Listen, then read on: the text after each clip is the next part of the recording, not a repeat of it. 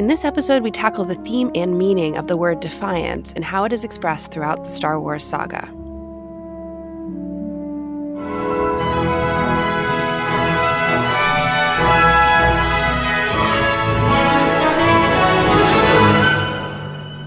Welcome to Sky Talkers. Here are your hosts, Charlotte and Caitlin.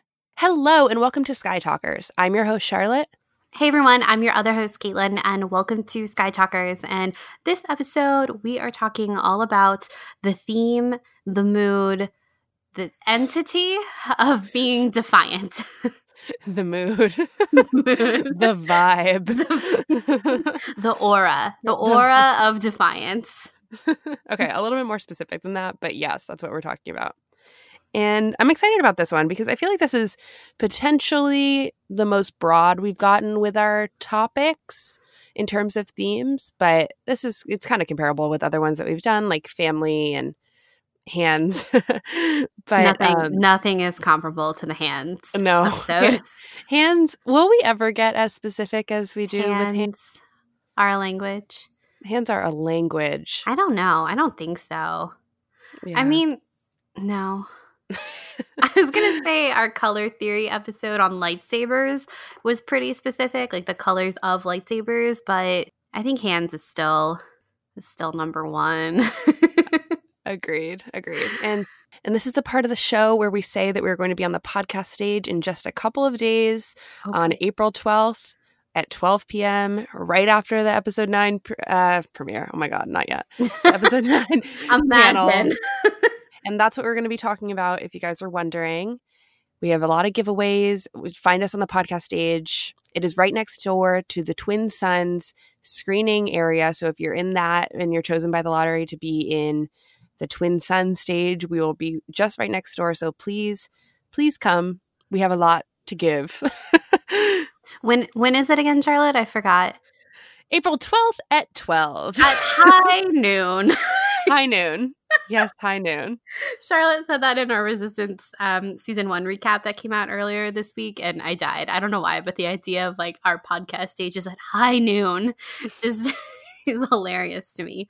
But yeah, please come. We'll be probably talking about episode 9. I don't know, like that's the plan, but I don't know if we'll be able to get words out. We will. So we will. I have faith in us. Yeah. What's funny is we might just have a laptop up there and be like replaying it. Honestly, yeah. I know. The thing is, we could just have everyone take out their phones and be like, okay, on the count of 3, let's all push play on YouTube, rewatch it again, and then we'll start talking about it.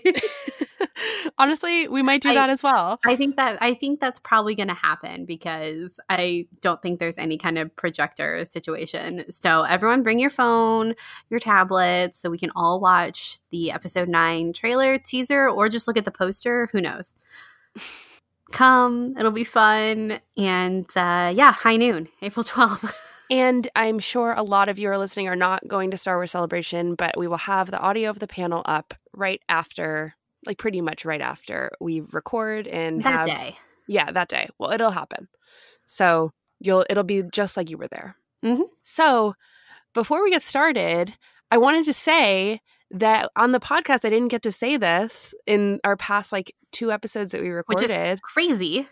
I know. It just didn't really feel right to put in front of in our Padme stuff, and then it didn't feel right on our Resistance episode. So I'm happy to say it on our main show, because I consider these the ones that come out on Saturday every other week our main show. Mm-hmm. I met Adam Driver, guys. I know. Hi. It feels like a lot of Reylos are, congregating in New York City and going to see Adam Driver and Kerry Russell on stage and Burn This. And I am one of those Reylos. I did it. Caitlin was unfortunately, yes, I congregated. Caitlin unfortunately couldn't come to New York. So I had my very pregnant friend Sam come. And she was sleuthy, got a photo of me and Adam talking. There was a woman behind me who kind of edged her way in, which was honestly kind of rude to my, again, very pregnant friend. So, but yeah, we went to the stage door. The play was great. I really enjoyed it. It was really interesting, and I'm still thinking about it. And Adam, of course, was really good. He kind of took over the stage. And Carrie was great too, which is exciting because Carrie Russell is also going to be in episode 9. So it was kind of cool that like 2 Star Wars people are on stage together, which is weird. Oh, yeah. I was so excited to be getting Charlotte's text messages that night. And I remember I was trying to go to bed relatively early that night. I don't know why. Probably I was just bored. I was like, time to go to bed. But then I was like, no, I have to wait. And I literally just stayed up to wait for your text messages and for the pictures that I knew would be coming. I mean, it was a long play. So It the was play a started long at 8, and I don't think play. I texted you until like 11:30. Yeah. So, but the pictures were great. I remember you sent me the pictures, and then like 2 minutes later, you were like, "Look at the live photo." I made a GIF Yeah. of Adam talking to me. In the live photo, I can hear him. Mm-hmm. So Yes. that's great. And then Charlotte's friend Sam actually is giving me her Burn the Stage signed playbill. Yes. And it's just the nicest thing in the world. So thank you, Sam. I don't think she listens, but If she does, if she happens to, thank you. yeah, she was really excited. She's a big Adam Driver fan too, so she gets it, which was good. It was good to go with someone who like understands the obsession. And oh man, he's so attractive. The role, I have to say, the Burn this role is not very like flattering. Yeah, no, but I think that it's still a really good time, and it's just a really deep story. I really liked it. Yeah, you were telling me about it, and it sounded really interesting and thought-provoking. Yeah, the thing about also, like, I waited at the stage door, so Adam came out, and then Adam went down the entire line, signed every single playbill, then got in the car, and then Carrie Russell came out, and I'm a big fan of The Americans, which is Carrie Russell's previous show. It just ended. Oh my God, love The Americans. And she's married to her co-star on The Americans, Matthew Rhys. And it was her birthday. So Matthew Rhys and Carrie Russell came out the stage door. So that was really cool as like a fan of that show to see that. And also it was her birthday, so we all sung her happy birthday, which was so great. And she was so excited and so cute. And she's so small. Oh my God. So I'm very excited to see who she is in episode 9. Maybe we'll be finding out in a week. Next week. Checks calendar nervously. Yeah. Oh my God. Yeah. Oh, okay. So this episode, we're talking all about the theme of defiance. It feels good. I feel like we haven't done like a themed episode in a while. I know. It feels really good. I don't even like, what was our last themed episode? We've had Padme songs, and we've been doing a lot of Resistance recaps, which is always so fun. But I'm looking forward to this discussion. Yes. So in part 1, we're going to be talking about the definition and theory of defiance. In part 2, we're going to be talking about defiance in Star Wars.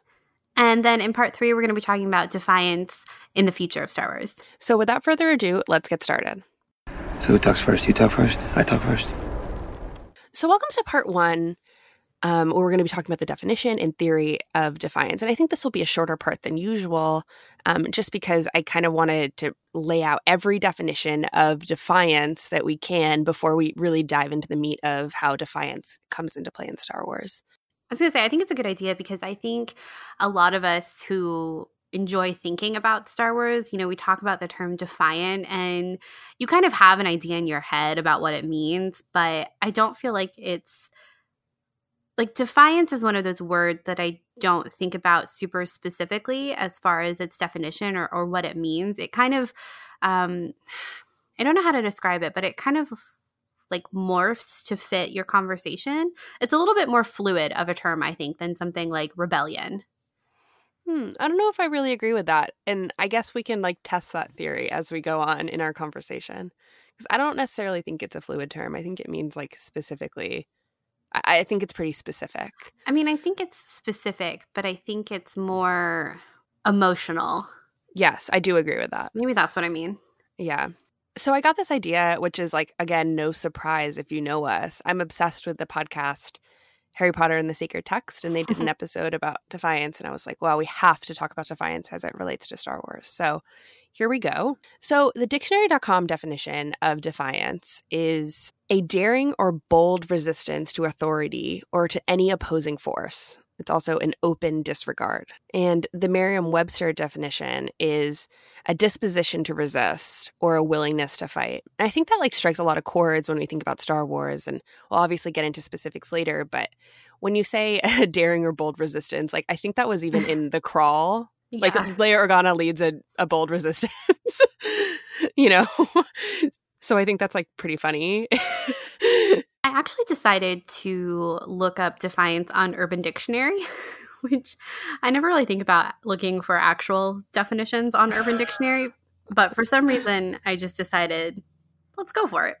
And they actually had a really interesting definition on there. So Urban Dictionary defines defiance as to oppose what is expected and sometimes what is right, which I actually thought was quite ominous sounding.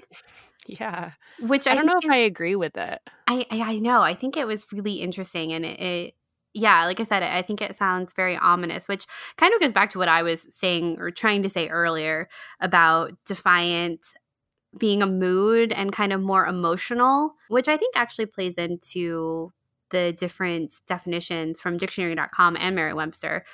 Disposition to resist and willingness to fight. Those are disposition and then willingness. They kind of have different connotations. Mm-hmm. One is I'm not going to do anything, or I'm just not going to go in that direction. I'm going to resist the norm, perhaps. But then willingness to fight is more of a call to action. I see. The thing about the Urban Dictionary definition that gets me is to oppose what is expected and sometimes what is right.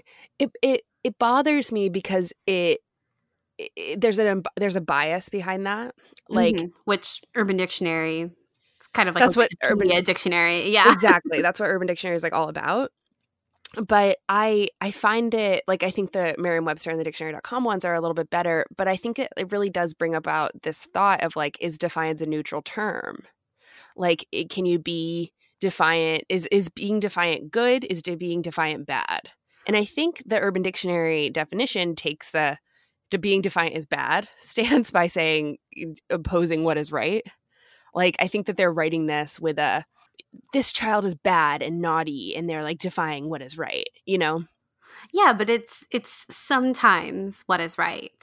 It's not always, sometimes. Because sometimes that's what being defiant is. I mean, that's what you think of a rebellious teenager who's gone out on the town drinking past curfew or, whatever it is. Mm-hmm. They're being defiant to their parents' rules.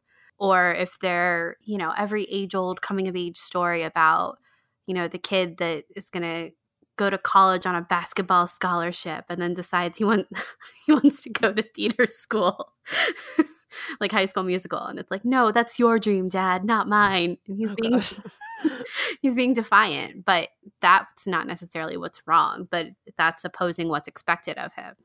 Yeah, I agree. But what I mean is I think you can see it in both ways, and I think this Urban Dictionary sees it in the other way, the bad way. Yeah, I guess so. I don't know. I kind of... Because even from that point of view, if you take, then what is right is Troy Bolton then should have gone on a basketball scholarship instead of going and studying theater. But that's not what his heart was in. So if that is right, then that means that is what you're saying is that the basketball scholarship was right, and therefore his defiance was bad. No, that was just, that's just kind of an example. But, to oppose what's expected, that can be right. Mm-hmm. But it can also be wrong. Right. Depending on the situation. Yeah, for sure. We're going to be getting into it, but Ben Solo, him opposing what was expected of him with his family was wrong. Right. It's obviously a bit more nuanced than that, but to put it simply.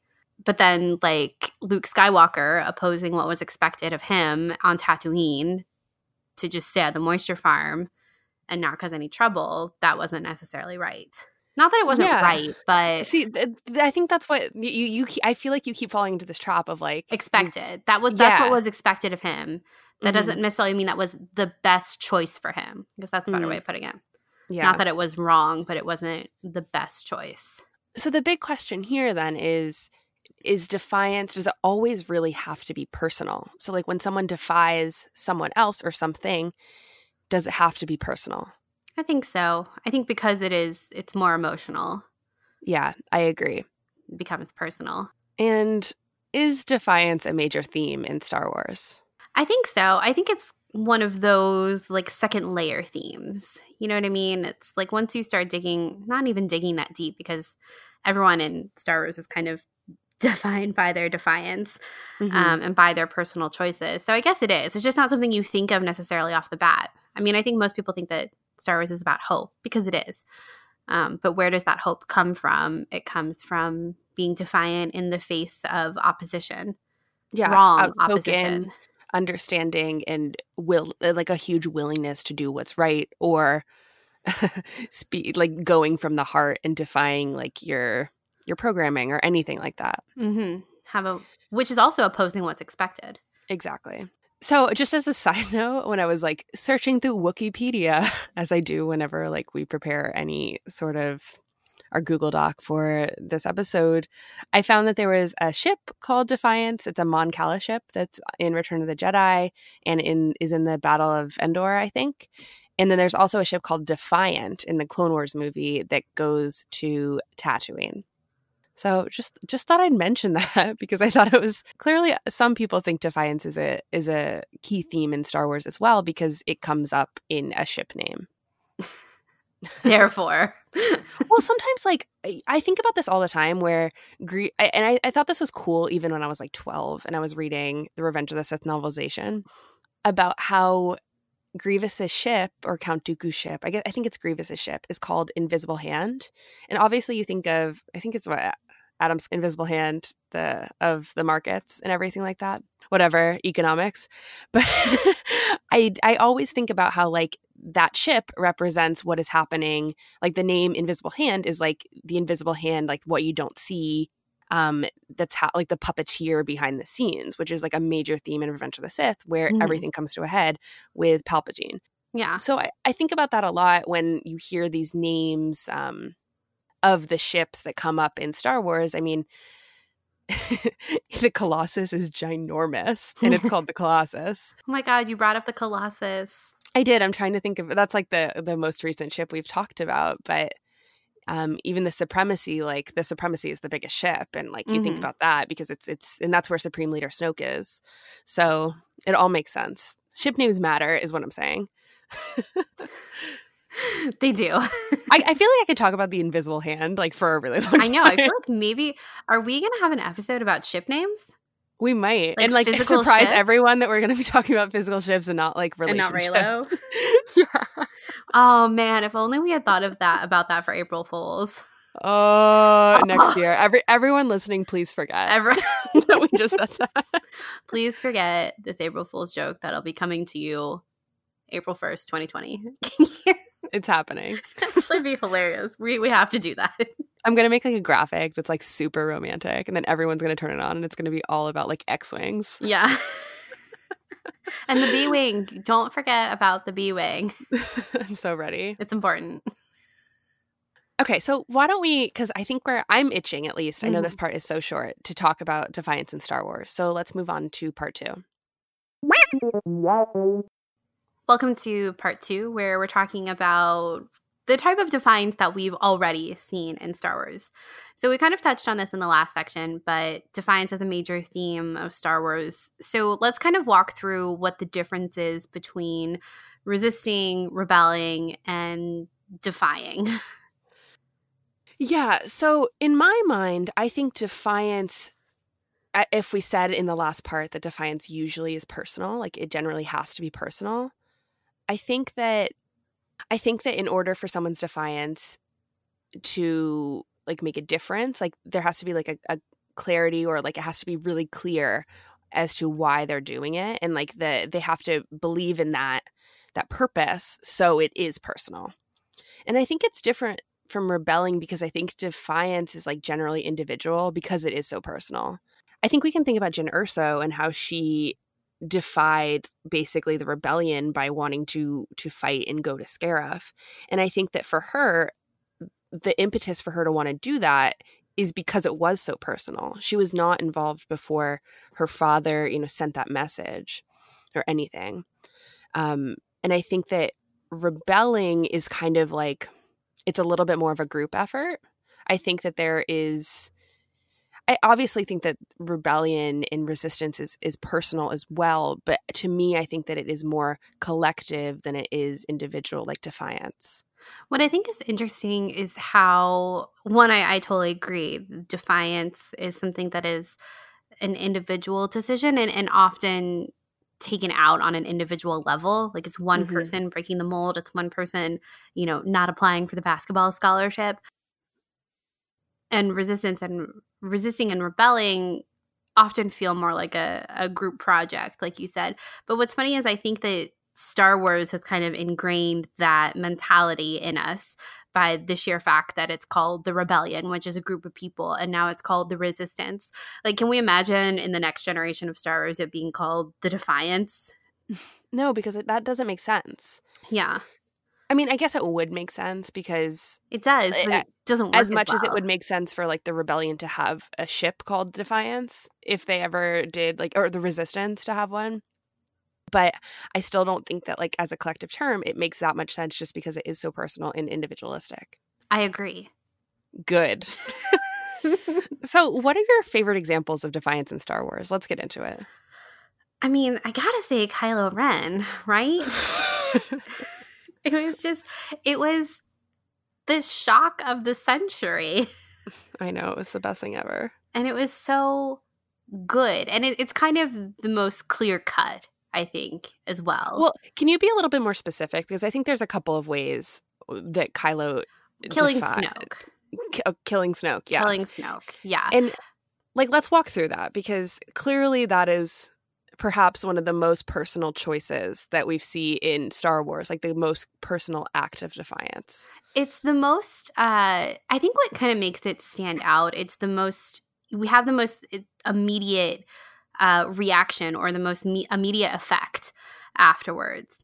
Whereas with like the other examples that we're going to talk about, it's more long term. It's like the act of defiance happens at the climax of the story or at the beginning of the story, and then subsequent events unfold afterwards as a result of that defiance. Whereas with Kylo Ren, it's like he decided to defy Snoke, and that defiance immediately was expressed in killing Snoke.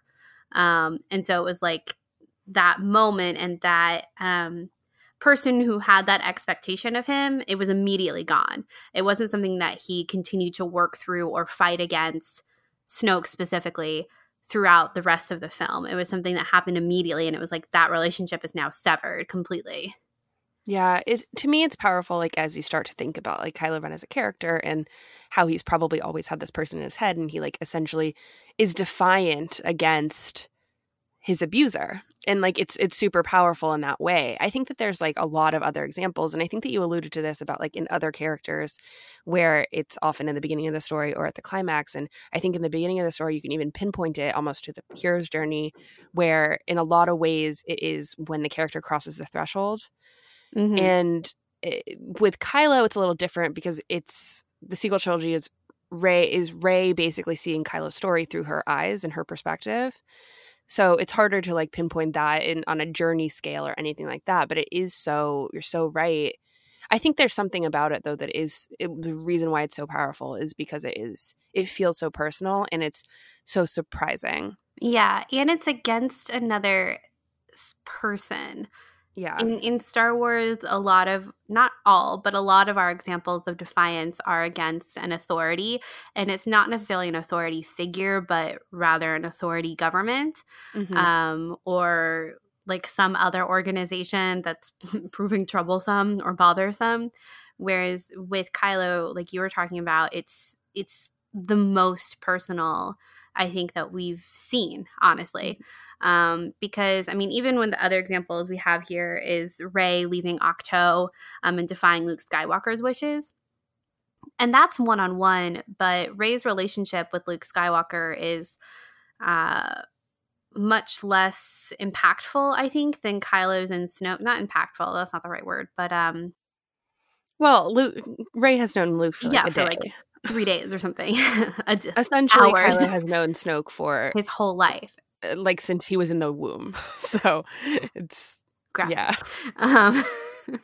So it's like that's like Rey's is a one-on-one act of defiance, but it's completely different than Kylo's one-on-one act of defiance because, like you said, Snoke has been there from the very beginning, manipulating him inside his head, and as soon as that act of defiance was carried out, Snoke was killed.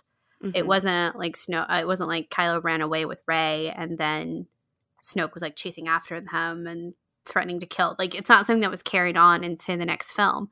It was executed quite literally at that second, which is really powerful, I think, considering the longevity of Kylo and Snoke's relationship. The fact that it was severed in an instant like that is a really nice comparison, I think.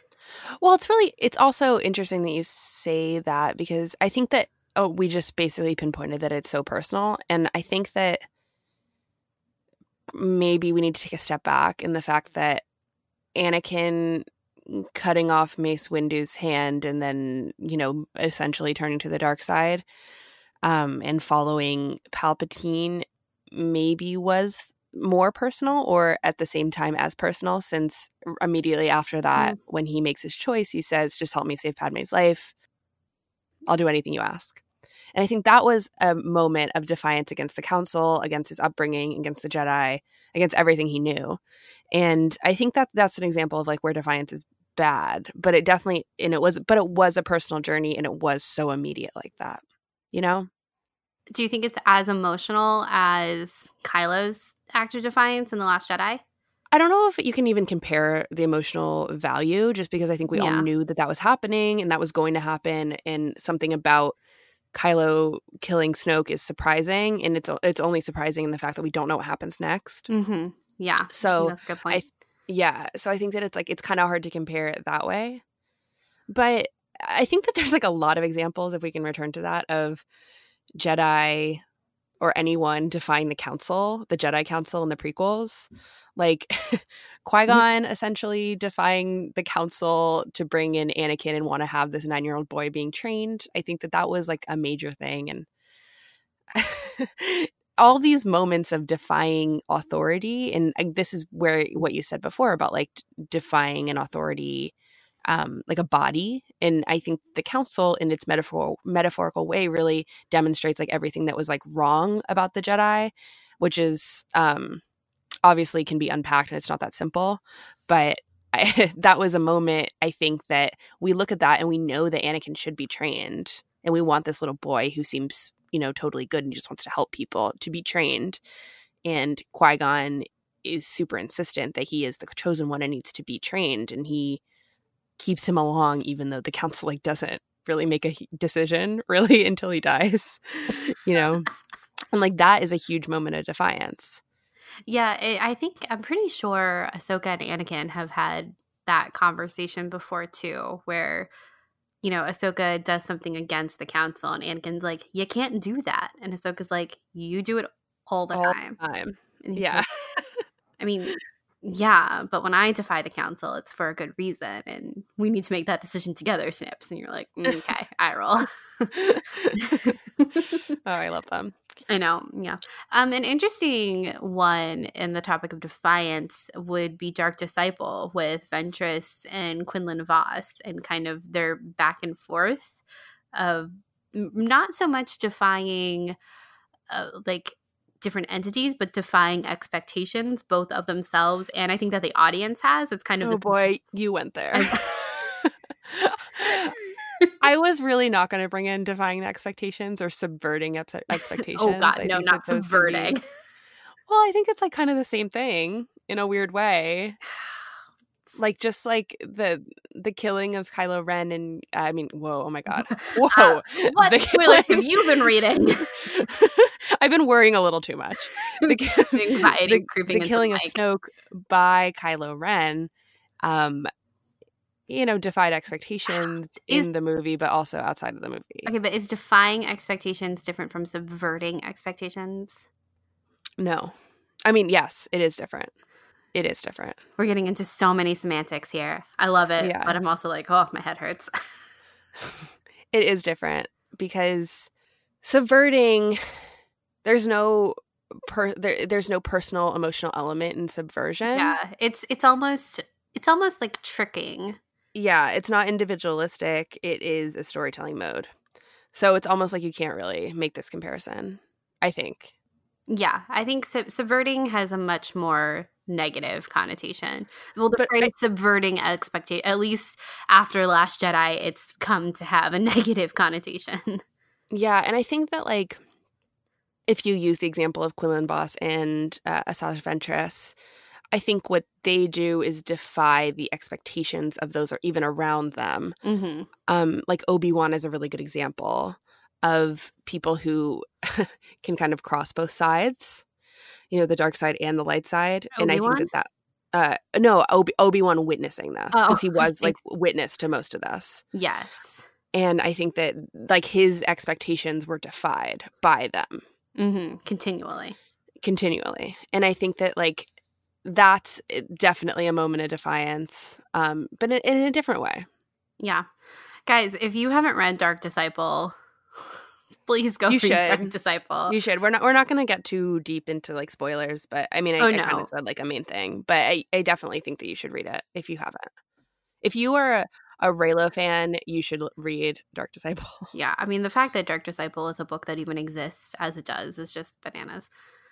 But yeah, I think Dark Disciple, I think, is a really interesting example, actually, for just how it plays with the audience and with the characters themselves.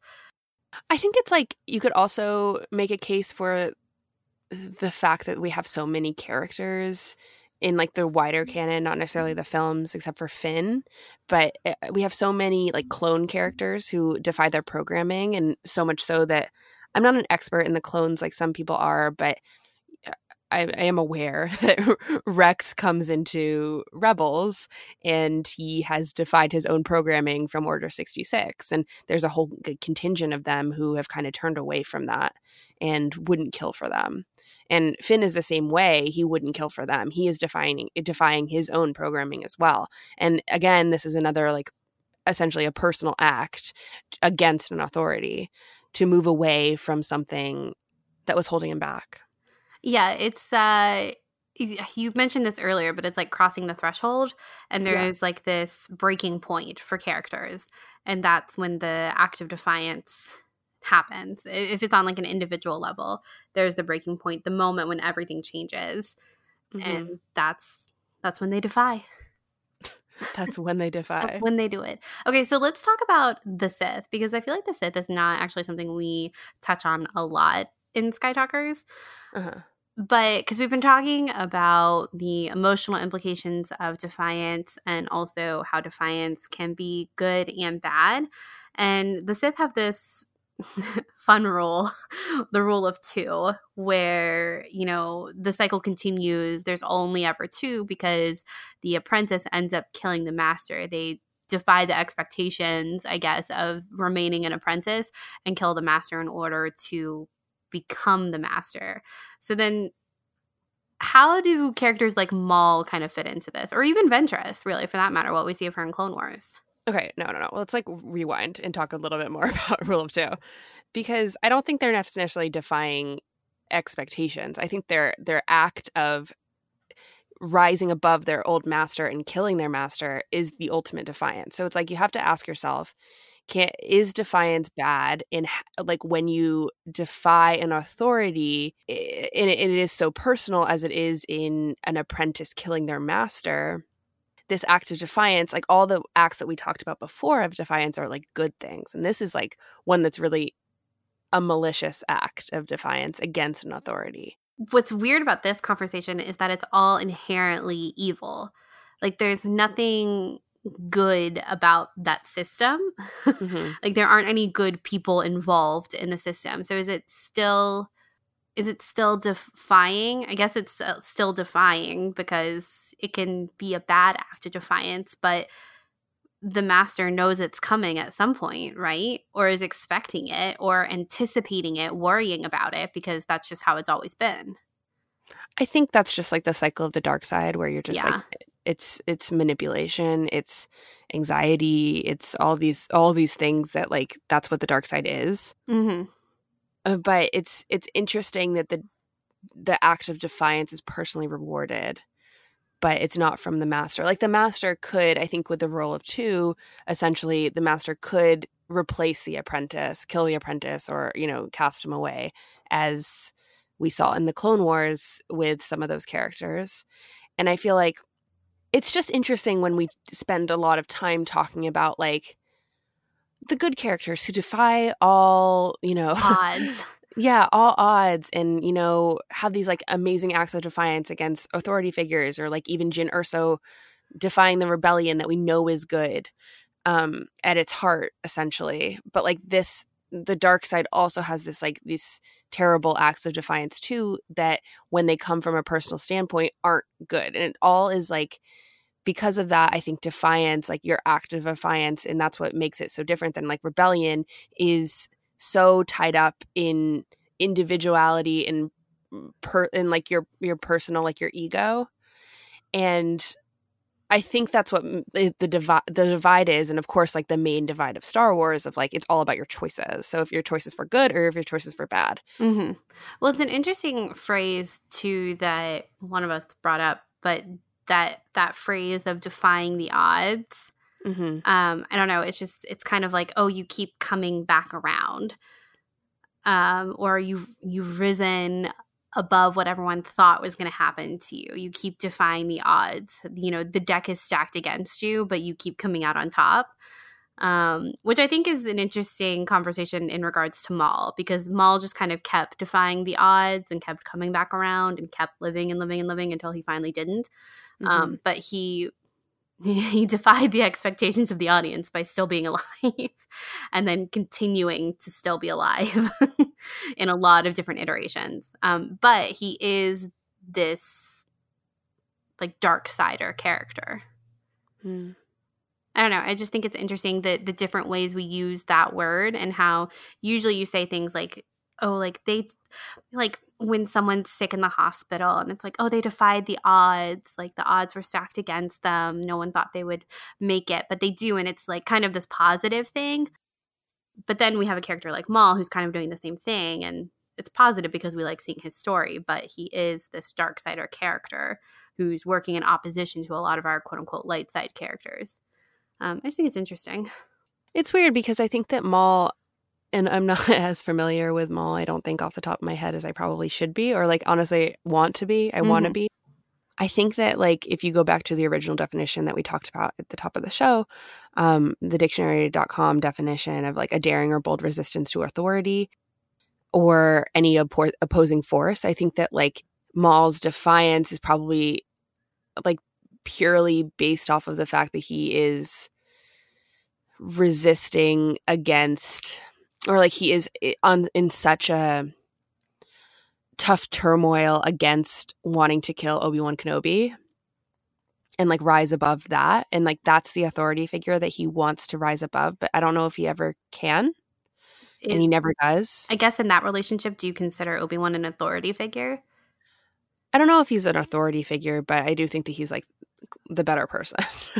So it's like, if you think about like the act of defiance is like a ladder, I think that Maul is at the bottom and Obi-Wan is at the top, and Maul cannot pass Obi-Wan. Yeah, I think that's a good way to put it, like specifically with Maul, because if Obi-Wan's at the top of the ladder of the goal, Maul, throughout what we see of him, goes up a lot of different rungs of that ladder, defying the odds of how high he can get, but he never actually makes it to the top.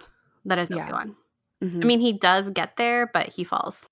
I think if you think about like Anakin and Darth Vader as like a darksider, and you think about like bad defiance, I think that it's really interesting if you trace his journey, if you like use this ladder metaphor where Anakin's at the bottom here, and then like midway Anakin like defies the council, so he like jumps over the council on this ladder, and then he is stuck, but he will never be able to cross over and defy Palpatine.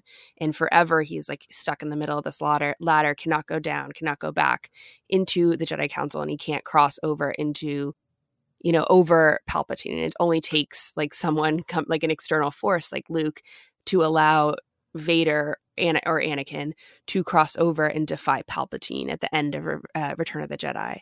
Mm-hmm. It starts with a personal act of him defying the Council, and then it ends with like the most personal act of him defying Palpatine, who is also, I would say, similar to Kylo Ren and Snoke, his abuser, who's someone who like kept him down, kept him like enslaved for the past like 20 years. Mm-hmm. Kept him in the middle of the ladder. Exactly. And I think that like you can even extend this ladder metaphor about like Anakin wanting to, get his mother and himself out of slavery and wanting to kind of rise above. And it's interesting when you think about like Darth Vader as someone who like really couldn't and ever like go through with that rule of two of like killing his master. Mm-hmm. If you can think about him as a Sith, and like, I don't know. I'm like deep in thought now. I can hear. Yeah. Yeah, I still deciding how I feel about our ladder metaphor. I think it works, but I think there are probably a lot of holes in it too. Well, there are holes in ladders. That's how it works. Just saying. Thank you. But I mean, talking about Anakin like kind of trapped in the middle of the ladder, I mean, it works so well for kind of any way you talk about Anakin, especially once he is Vader, because he's trapped in the suit as well. So it's just different. It's just a different type of metaphor for the same point. Mm-hmm. But what I like about Anakin's journey in particular, talking about it as it relates to defiance, is that we've been talking this whole time about like good examples of defiance and bad examples of defiance and what it means, the emotions driven behind it. And with Anakin, we really do get to see all different types of defiance. Mm-hmm. Since we do have most of his story and we've seen him on both quote unquote sides and making decisions ruled by his emotions for the opposing side or by the opposing side. I don't know. I think we'll get into this in part 3, but defiance in the future. But with Anakin, we do get this example of people making good and bad choices all throughout different stages of their life. Mm-hmm. I don't know. It works because it's Star Wars, so it's good. Yeah, I think that like as we talk more, I'm kind of conflating the two terms of like your choice and your defiance. And I think that like in a lot of ways with their main characters in Star Wars, they're pretty similar. Especially with Anakin's, like these huge life-changing choices are also acts of defiance because all these choices are extremely personal. But I don't think that they're necessarily the same thing. Yeah. Yeah, no. So what examples are there of defiance or personal choices that aren't acts of defiance? In Star Wars? Yeah, I guess from like our main characters or I guess that represent important moments for our characters. I don't know. I think even just the little moments aren't necessarily acts of defiance. Yeah, I think so too. I'm just wondering if as in within the Star Wars world, the like big moments for our characters when they're making these personal choices, are they always inherently acts of defiance? I think sometimes from a storytelling standpoint, Kind of has to be. They have to be, but I don't think they are if we can think about these people as like living, breathing humans in a world. Mm-hmm. I think that like we're seeing like the best of their life in like a 2-hour movie. Yeah, and it's a story, and like we said before, acts of defiance move the plot along. Yeah, like I didn't bring up this example, but I think one of my favorite ones is Finn and Rose kind of being defiant against like the capitalist market of Canto Bight. I think that that's like super overt in that point, but it only works because it's personal because of Rose and her history with the fact that her planet was like shelled and ored for weapons. Mm-hmm. And you get that like relief of Rose being extremely defiant by like stomping all over this like town that's like a huge symbol for warmongers and rich people. And without that personal point, I think that it wouldn't be as powerful. And I know that a lot of people don't think it's that powerful, but I do think that like the point it was the supposed point to be is powerful. Yeah, because if we didn't get that point, I think that it would have fallen really flat. Like I think that like we wouldn't have everything in Star Wars like doesn't work if it doesn't relate back to our characters. Mm-hmm. Yeah, I mean, moments like that they only happen because there's some kind of emotional connection that has to be felt through the character. And you can argue whether or not that emotion was expressed well through the character, but it's written in a way that the emotion should be there behind the decisions that they're making. Yeah, exactly. And I think that like these are things that like screenwriters think about like, okay, we're going to have our characters like make this big choice, but you have to take a step back and be like, why are they making this choice? And like, why would this like defiant act be powerful? And it has to have a personal meaning. It has to be emotional. It has to be individual. And I always think back about like Kathy Kennedy. And I remember hearing this before The Force Awakens, like right after the Disney purchase, where I think there's a couple of interviews still on YouTube of George Lucas and Kathy Kennedy sitting around a round table. There's like 5 of them. And she is talking about how Star Wars works best when it puts its characters at its heart. And I think that like the only way that you can put its characters at its heart is if you have these moments of personal choices, and the personal choices, like I think that these like acts of defiance have to be grounded in personality and like an emotional weight, essentially. Yeah. So an act of defiance always has to be tied to emotion, and a personal choice. But a personal choice doesn't always have to be an act of defiance. Yes. Yeah. And also, defiance is different than rebellion because rebellion is collective. Mm-hmm.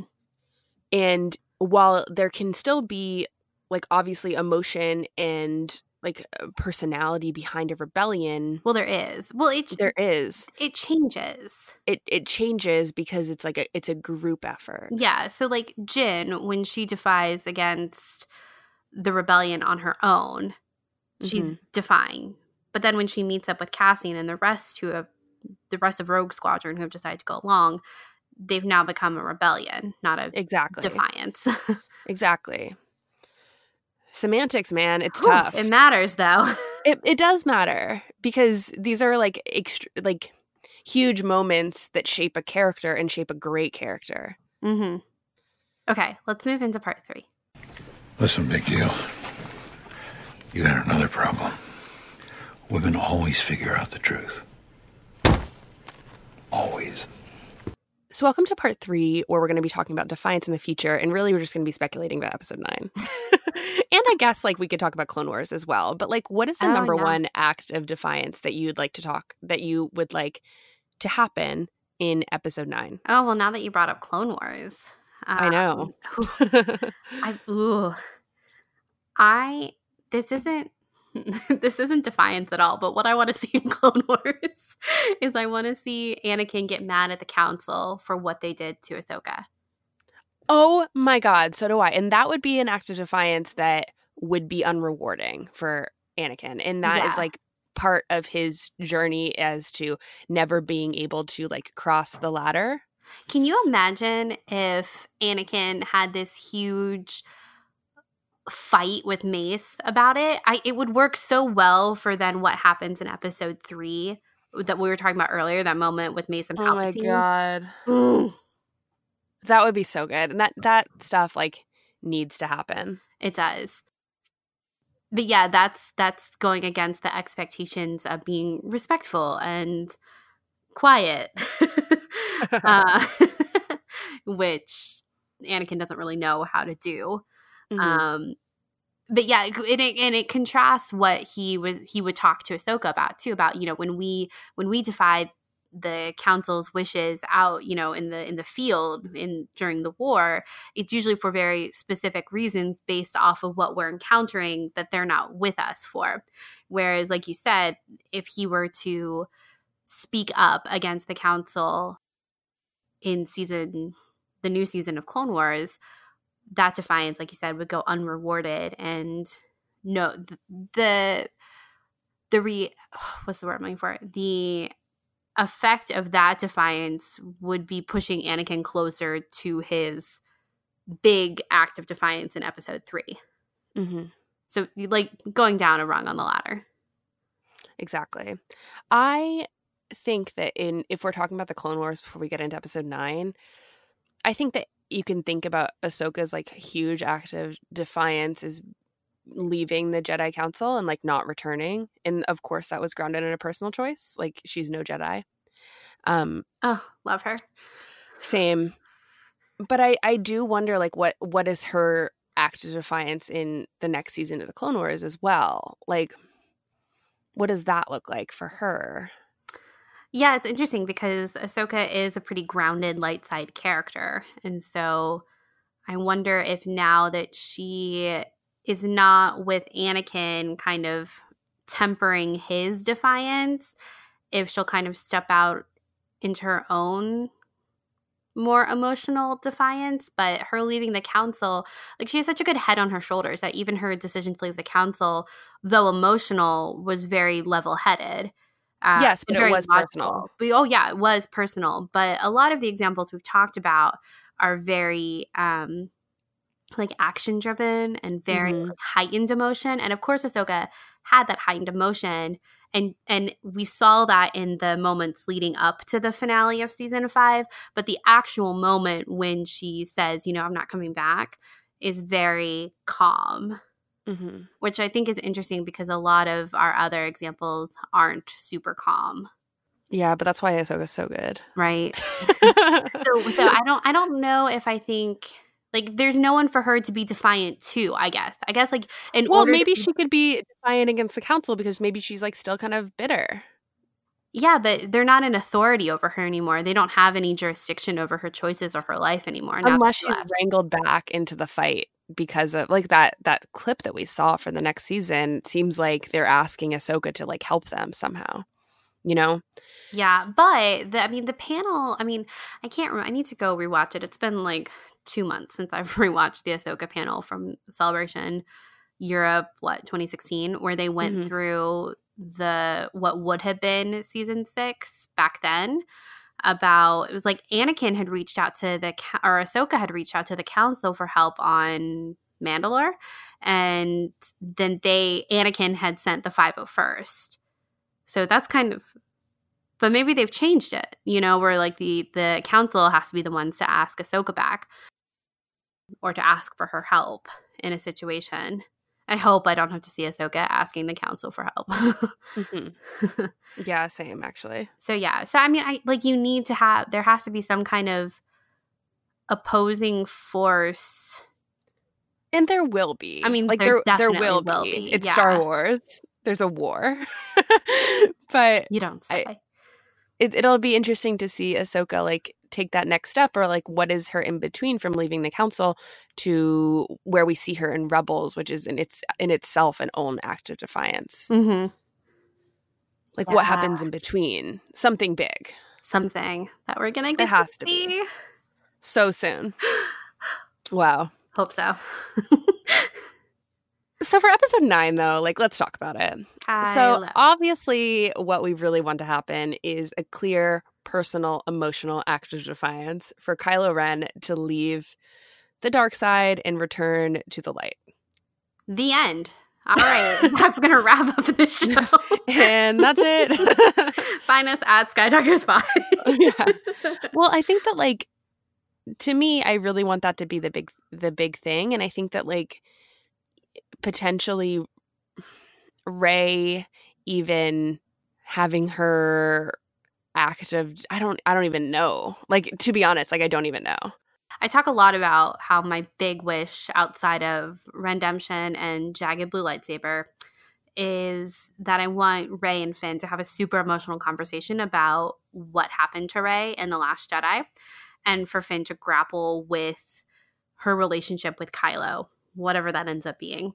But just the fact that she basically left him alive on the Supremacy when she could have killed him.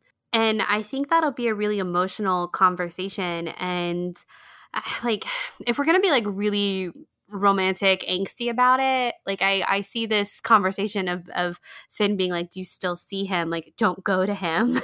Mm-hmm. And Rey being like, you don't get to make that decision for me, and kind of defying his wishes of still maintaining her relationship with Kylo or not regretting what happened on the Supremacy, depending on kind of the status of the Force connection once we get back into episode 9. Yeah, I agree. I think that would be like, wow, that would be so amazing. Imagine if that Finn happened. literally said, don't go to him. It would be so good. And Rey's like, no, I'm going. I'm Yeah. going now. Or I'm going by myself. Like, oh my God. Yeah, like I guess Rey's defiance would be like defying the Resistance, Mm-hmm. and what their plans are, because their plans, once they get help from wherever it's coming from, Lando, would be against the First Order, and that would be against Kylo. And I don't think that that's exactly what Rey wants. Despite her anger at him, she left him alive for a reason. So I don't think that's what she wants for him or for herself. Right. I'm excited. For Finn, though, I think that, like, as we talked about on our Finn episode, that Finn is, like, on the perfect hero's journey, where I think that, like, he will continue to go through, like, the transformation and atonement version, part of his hero's journey, whatever that will look like.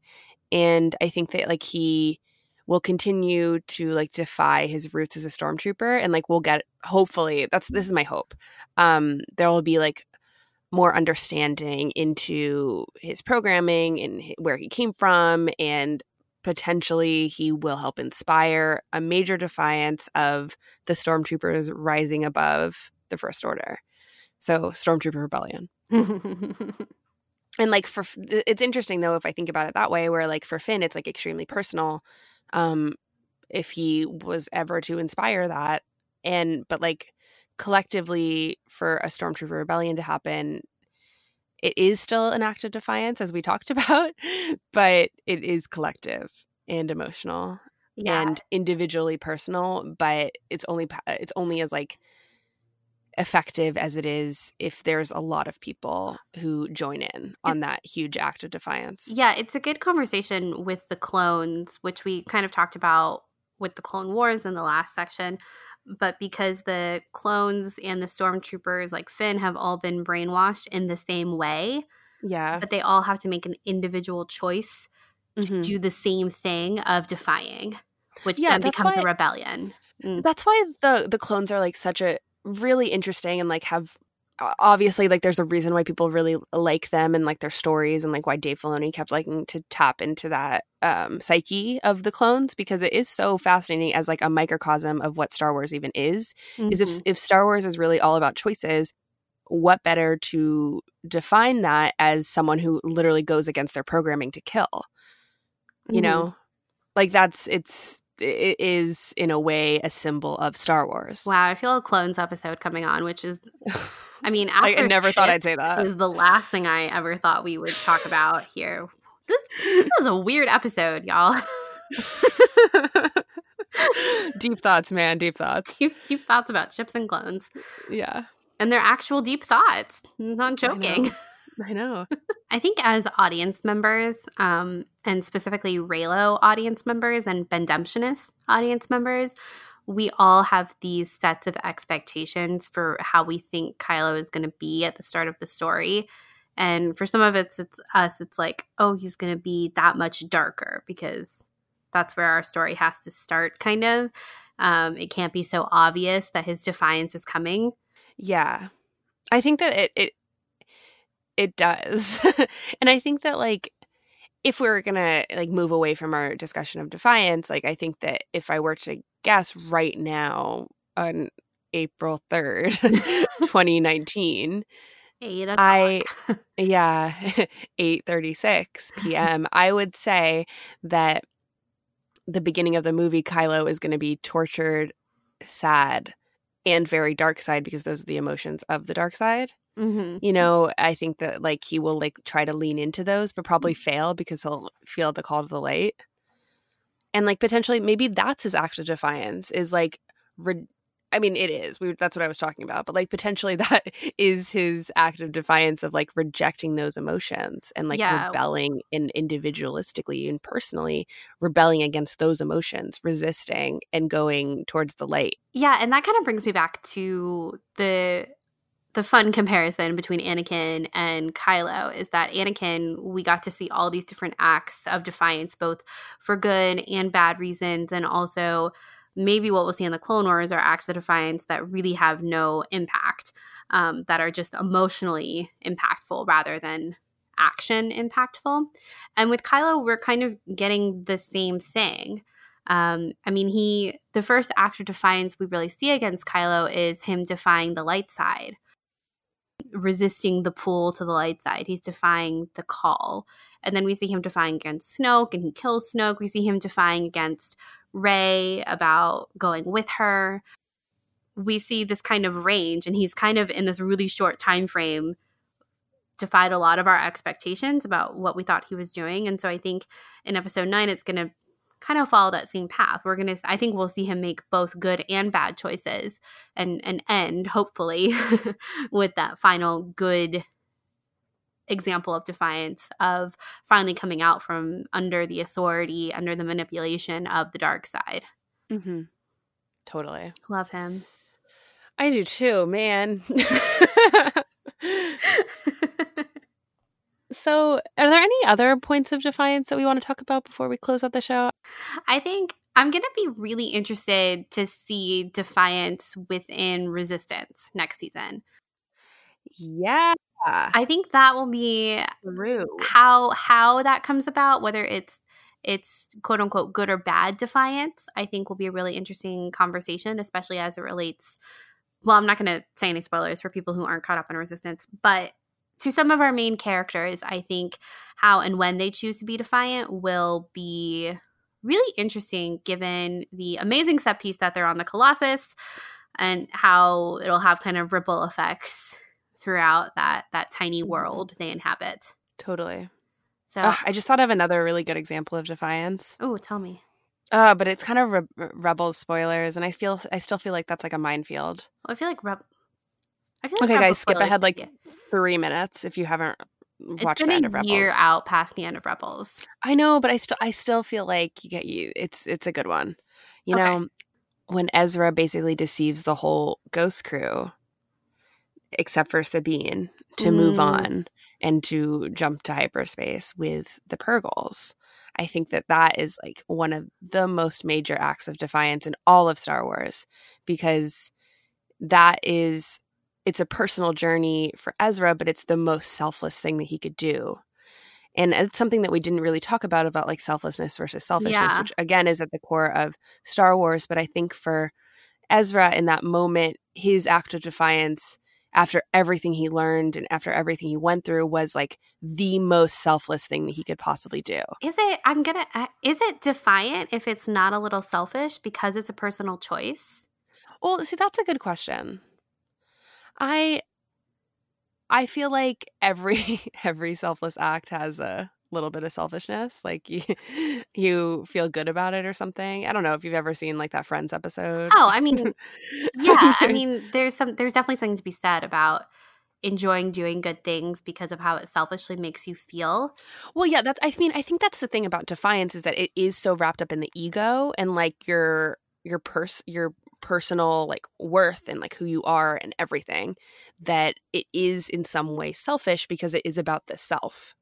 Yeah. But I think what I'm trying to say is Ezra's act was defiance because he defied basically all his friends except for Sabine to save them. Yeah, it's almost like, because now I'm kind of thinking about Vader's moment with Palpatine at the end of Return of the Jedi a little bit differently, because Ezra and that moment with Vader are kind of as selfless as it gets in Star Wars. Because even though, of course, there is this personal choice and this selfishness that is tied to that, of like with Ezra, it's like, I want to save everyone else because like this is my homeworld, this is my family, I care about them. But I kind of think the larger theme over top moments like that are sacrificial like sacrificial heroism and selflessness.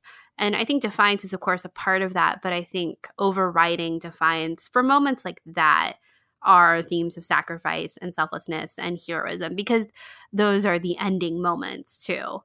And as we talked about, defiance kind of tends to have ripple effects down the line. And that's the end of the story in a lot of ways, at least for those characters. But it is a personal choice, and it is, you know, so emotionally driven. I mean, because they're at the brink. Ezra's at the brink. There is no other choice. And so is Vader, basically. They're at the emotional end of the line, as it were. But I think those moments like those are more defined by the sacrifice and the selflessness than perhaps defiance. But I think it's all there. I think going back to the Kylo act of defiance when he killed Snoke, though, it's really interesting because I do think that there are people out there who see it differently. Like, they see it because there is a bit of selfishness and also selflessness in that as well, because like there's both sides. And I think that's what's so brilliant about that scene is that like some people come away with that and be like most people, I feel like, come away with that and be like, wow, I can't believe like Kylo overcame his master, and that was such a brave act for him to like basically save Rey that way. But I do think that like because it is so rooted in like there's so much emotions wrapped up in Kylo's relationship with Snoke that it is partially selfish in that way, just because it is about him. Like Kylo killing Snoke is about him, and maybe more so than it is about saving Rey. And I think that's like why that scene is so brilliant, and that's why The Last Jedi itself is so brilliant, because there's a lot of different ways that you can come out of that movie and think different things. You know what I mean? And I think that like at the end of it, though, I think this obviously was a clear act of defiance, but like I think that you can definitely argue, even though I don't think I go that way, I think that you could argue that like maybe that act was bad, because you could also say that Kylo's objective for killing Snoke was different than what Rey thought his objective was. But I think at the end of the day, Kylo killing Snoke, Kylo's murder of Snoke is both for like him overcoming his abuser as much as it is like him thinking that Rey and him are on the same page. And also him, like, some people interpreting it like, oh, so he can become supreme leader. Exactly. And I think that like that's there, but I don't think that that's like the number one reason. And it would never be the number one reason. I think that like the number one reason is because like the only way out of the situation and to save Rey is to kill his abuser. Yeah. You know? It's one of those things where I wish they had recorded, because Rian Johnson talks a lot about how him and Adam had extensive conversations about Kylo's state of mind throughout that entire sequence. Caitlin, I bet they did record this, and it'll be like released in like 3 years.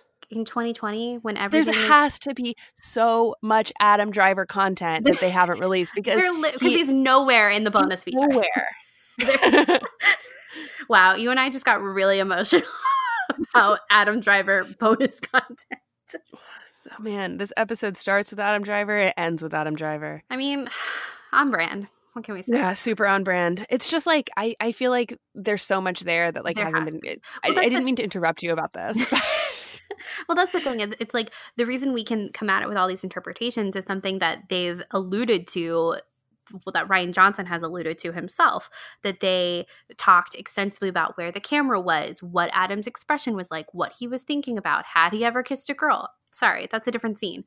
All these different things, because there are so many layers to that moment and to that whole sequence of events. And to take it even broader, because there's no one answer. It's like Kylo's choice in that moment is all of those things wrapped up in one, just like it's not black and white of light or dark side. Like that's a big theme of the sequel. That's the theme of the sequel trilogy, is that there are all of these different shades in between. And Kylo's choice is not a simplistic one, because there's not just one reason. And some of those reasons are good and some of those reasons are bad, but it's kind of like, where's our barometer at any given point throughout the scene? Right. That's what makes it so good, honestly, because it's so complicated. It's not driven by one thing. Yeah. Whew, man. So good. Love him. Gosh. Okay. Well, is there anything else you want to say about Defiance? I don't. I had a good time discussing this, though. I did too. We did a lot of semantics, which is fun. Yeah. This kind of reminds me of our crawl episode, where it was a lot of dealing with specific word choice. Yes. Yeah. Anyway, so that's going to wrap up this episode. If you don't have any plans for April 12th at high noon when the sun is directly above you in the sky, please come to our podcast stage. That's all. Please. And we have one more episode coming out before Celebration. It's all about last minute celebration tips and tricks. You'll get to hear a lot of our horror stories and our happy stories from past celebrations, as well as things you absolutely 100% must bring with you. So stay tuned for that. And then we have the podcast stage, and that's going to be our 100th episode. I don't think we've really talked about that, but the podcast stage is going to be our 100th episode. So Woo! Again, April 12th, high noon, be there, be square. And you can find us online at Sky Talkers Pod or on our personal Twitter handles at Clarity or at Caitlin Plusher. We also have our website, skytalkers.com, a Facebook and Instagram, a Patreon, where you get a Discord with that. So lots of good ways to contact us, whatever you want. We also have email. Anyway, you can Google us, you can find us. And while you're on Google, before you head over to any of those other sites, please visit iTunes first and leave us a review. Yes, please. It makes us so happy, and it allows so many other people to find the show more easily. It comes up when you search Star Wars podcast. Mm-hmm. There's some days we don't come up, and there's sometimes we do, and usually it's because someone had given us a review. So it helps more people to find us. Mm-hmm. It really does. So, and with that, I want to thank our amazing patrons, which Caitlin mentioned. If you're a patron of us, we have different tiers, and all the tiers get access to our Discord, which is super active. And we've been all talking about Celebration. It's been super fun. And we also do monthly episodes for $3 and above. So I want to thank our awesome patrons: Jason, Eric, Kelly, Kimberly, Amy, Neil, Mary, Larry, James, Sarah, Susanna, Z, Cherie, Angela, Diana, Becca, Lynn, Katie, Courtney, Brian, Amy, Kelly, Jim, Swara, Donnie, Irina, Vundacast Productions, Christian, Adam, Megan, Courtney, Sintara, Thomas, John, Dominic, Megan, Kate, Matthew, Fernanda, Chell, Manny, David, Claudia, Kate, Brooklyn, Lady Valkyrie, Jenny, Blessed Cheesemaker, Danny, Lumpa Raru, Patrick, James, Hamsa, From a Certain Point of View, The Dorky Diva Show, Megan, Stewart, Kyle, Jennifer, Kels, Chastity, Alaya, Travis, Katie, Daniela, Alyssa, Rebecca, Andy, Delaney, Angela, Allie, Natalia, Daz, Serene, Shireen, Jordan, Molly, Aaron, Scott, I, Rebel, BJ, Casey, Lauren, Tom, Edith, Connie, Robbie, Kirsty, The Clashing Sabers podcast, and Chuck. Thank you guys so much for supporting us. Your support means the world. Yes, thank you guys so much. And until next time, may the Force be with you. May the Force be with you.